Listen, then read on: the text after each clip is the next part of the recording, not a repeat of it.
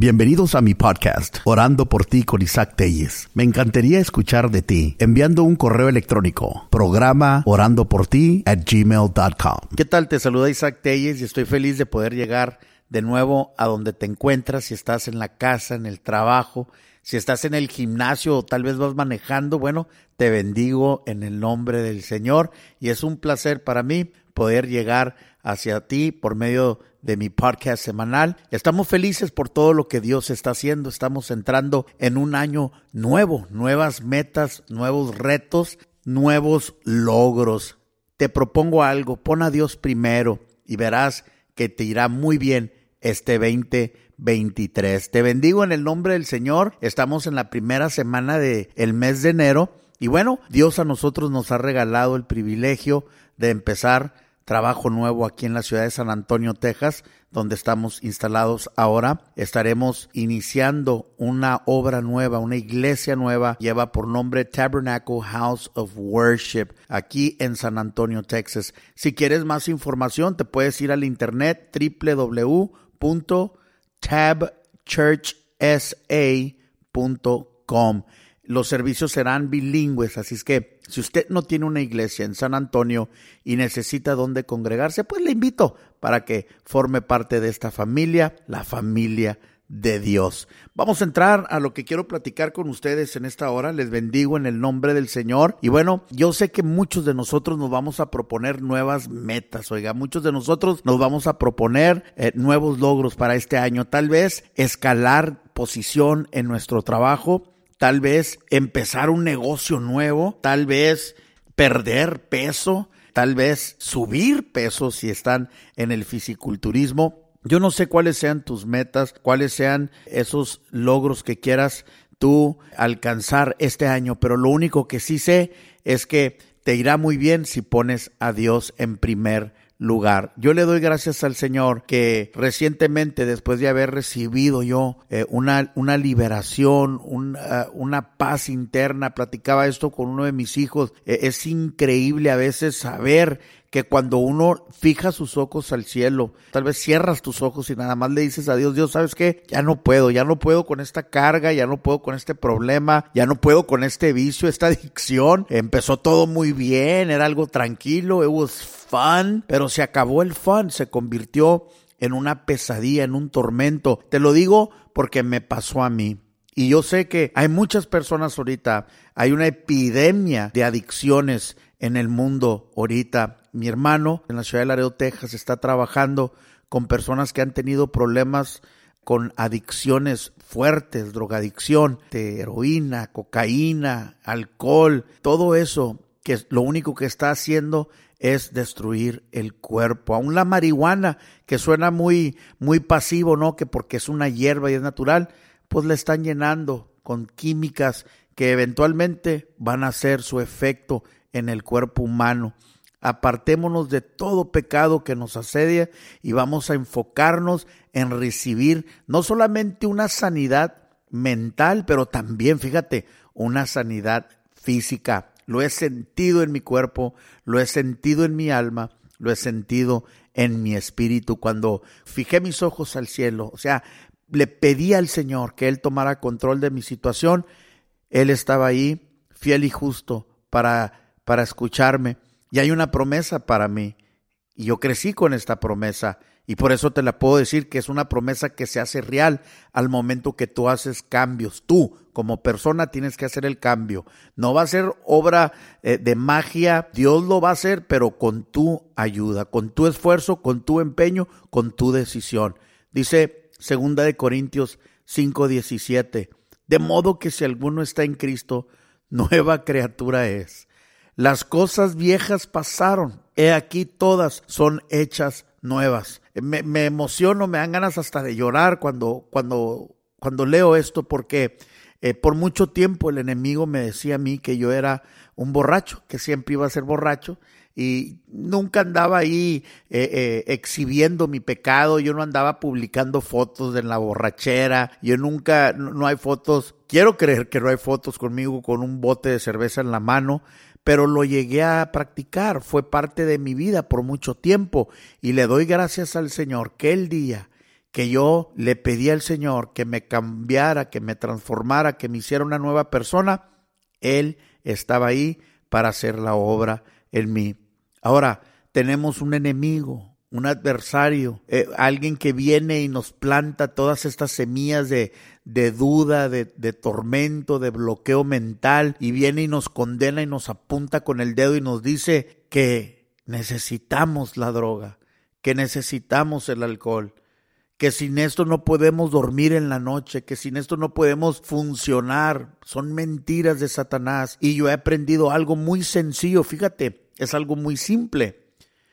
Un pensamiento negativo no puede venir de Dios. Cuando a mi mente viene un pensamiento negativo, sea lo que sea, un pensamiento en contra de un amigo o de un prójimo o de una persona que me hizo mal, un pensamiento de levantar una cerveza, de levantar una copa de vino, de levantar un trago de licor, que fue lo que me atormentó a mí. A mí no fueron las drogas, yo las experimenté, pero nunca fue lo mío. Yo nunca fui adicto a ninguna droga. Mi adicción fue al alcohol. ¿Por qué lo digo? ¿Por qué lo menciono? Como si fuera algo bonito. Lo digo con toda la pena del mundo, pero para que entiendas que Dios me libertó y yo me declaro libre por la sangre de Cristo. Y cada mañana, yo me pongo de pie, me hinco de rodillas, me levanto de la cama, me hinco de rodillas y le pido al Señor que me guarde, que me cuide y que mi carne está crucificada juntamente con Él. Así como Él murió por nosotros en la cruz del Calvario, así yo entrego mi carne cada día para no practicar lo malo. ¿Por qué? Porque va a venir el pensamiento, un rótulo que va a decir ahí el nombre de una cerveza. Va a venir ahí la oportunidad de entrar a una gasolinera para cargar gasolina y te están poniendo ahí todas las promociones del alcohol y de lo que está el mundo promoviendo. ¿Para qué? Para mantenernos lejos de Dios. Un hombre borracho, un hombre ebrio, un hombre hundido en el pecado no tiene contacto con Dios. Muy apenas tiene contacto consigo mismo, anda fuera de sí. Te lo digo porque fue mucho tiempo que yo perdí practicando el pecado. Te digo algo, hoy no quiero otra cosa más que estar conectado con el cielo, con Dios. Por medio de mi espíritu hay una conexión divina. Dice, y me buscaréis, dice la palabra del Señor, y me hallaréis porque me buscaréis de todo vuestro corazón. Es el libro de Jeremías, el capítulo 29, el verso 13. Cuando uno busca a Dios de corazón, cuando uno le llama a Dios, Él abre la puerta. Dice, si alguno viene a mí y toca la puerta, yo abriré la puerta, yo entraré y cenaré con él y él conmigo. Apocalipsis 3:20. He aquí yo estoy a la puerta y llamo. Si alguno oye mi voz y abre la puerta, entraré a él y cenaré con él y él conmigo. En otras palabras, Dios nos está llamando en este instante. Que te hayas topado con esta grabación, con este podcast, con este programa, que a mí me encanta producir, porque yo sé que Dios está tocando vidas, yo sé que Dios está tocando y Dios está llamando a tu corazón ahorita. Dios te está hablando. Dice, si tú abres la puerta y tú contestas la llamada de Dios cuando viene y te toca en la puerta y tú contestas, dice, yo entraré en ti, yo cenaré contigo y tú conmigo. En otras palabras, ya no te vas a sentir solo. Porque hay personas que ahorita se sienten solas, no tengo a nadie. Porque hay gente que se quita la vida, porque piensan que no tienen a nadie, no tienen a quién correr. Ahorita el mundo está muy ocupado en sus propios asuntos. Ahorita cada quien anda por su cada cual. Y muchas veces hay personas que estamos atormentados porque sentimos que nadie nos ama. Dice el Señor, he aquí yo estoy a la puerta y llamo. Dios te está llamando en este instante. No tienes que sentirte solo. No tienes que sentirte sola. Él está ahí.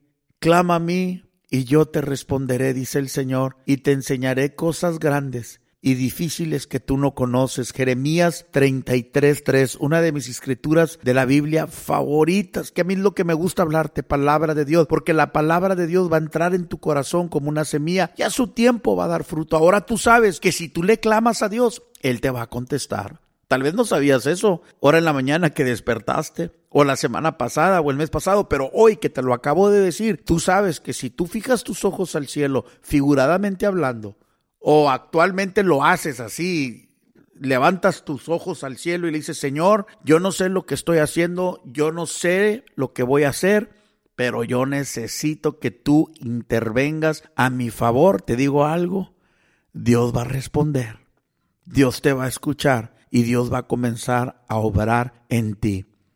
Año nuevo, hombre nuevo, cambia tus amistades, me dijo mi papá una vez que me vio bien borrachote. Y me preguntó, ¿eso es lo que le vas a enseñar a tus hijos? ¿Eso es lo que quieres de tu vida?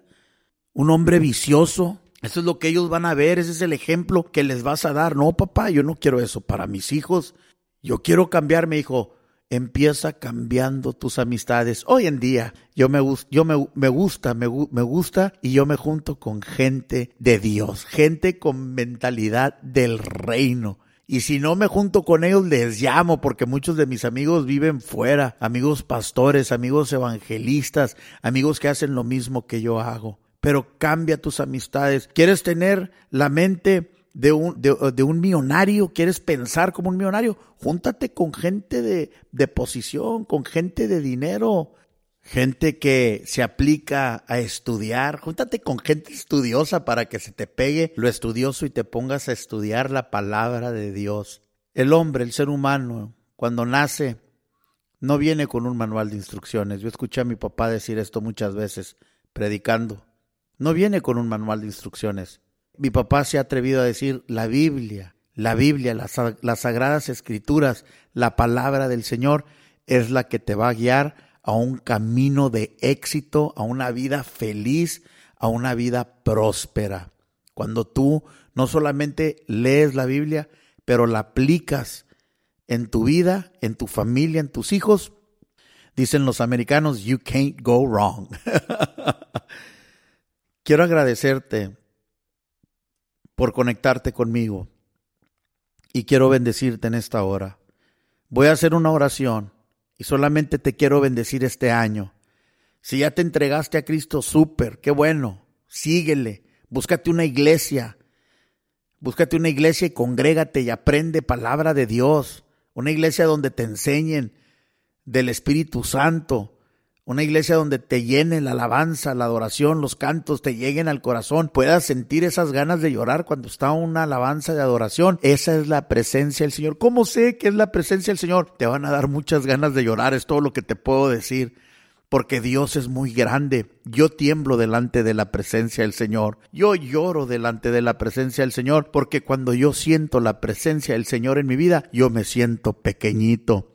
Padre Santo, te doy gracias por este podcast y por esta persona que me está escuchando, Señor. Este año te pido que los bendigas de una manera sobrenatural, Señor. Que si se sienten solos, sepan que no estás solos, que tú estás ahí como un poderoso gigante a su lado, Señor. Que al momento que ellos clamen a ti, tú les vas a responder. Padre Santo, te pido que les des éxito, no solamente en su trabajo, Señor, en sus finanzas, en su salud, pero Señor, si se van a emprender, a abrir una empresa, un negocio nuevo, Señor, que puedan encontrar los contactos necesarios y que la bendición llegue a ellos, Padre Santo, porque tú lo puedes hacer. Los bendecimos en el nombre de Jesús y el año 2023 será de bendición para cada uno de nosotros, en el nombre de Jesús. Hasta la próxima semana. Dios te bendiga. Este fue tu programa Orando por ti. Me encantaría escuchar de ti enviando un correo electrónico. Programa orandoporti@gmail.com. Gracias por sintonizarnos. Hasta la próxima semana.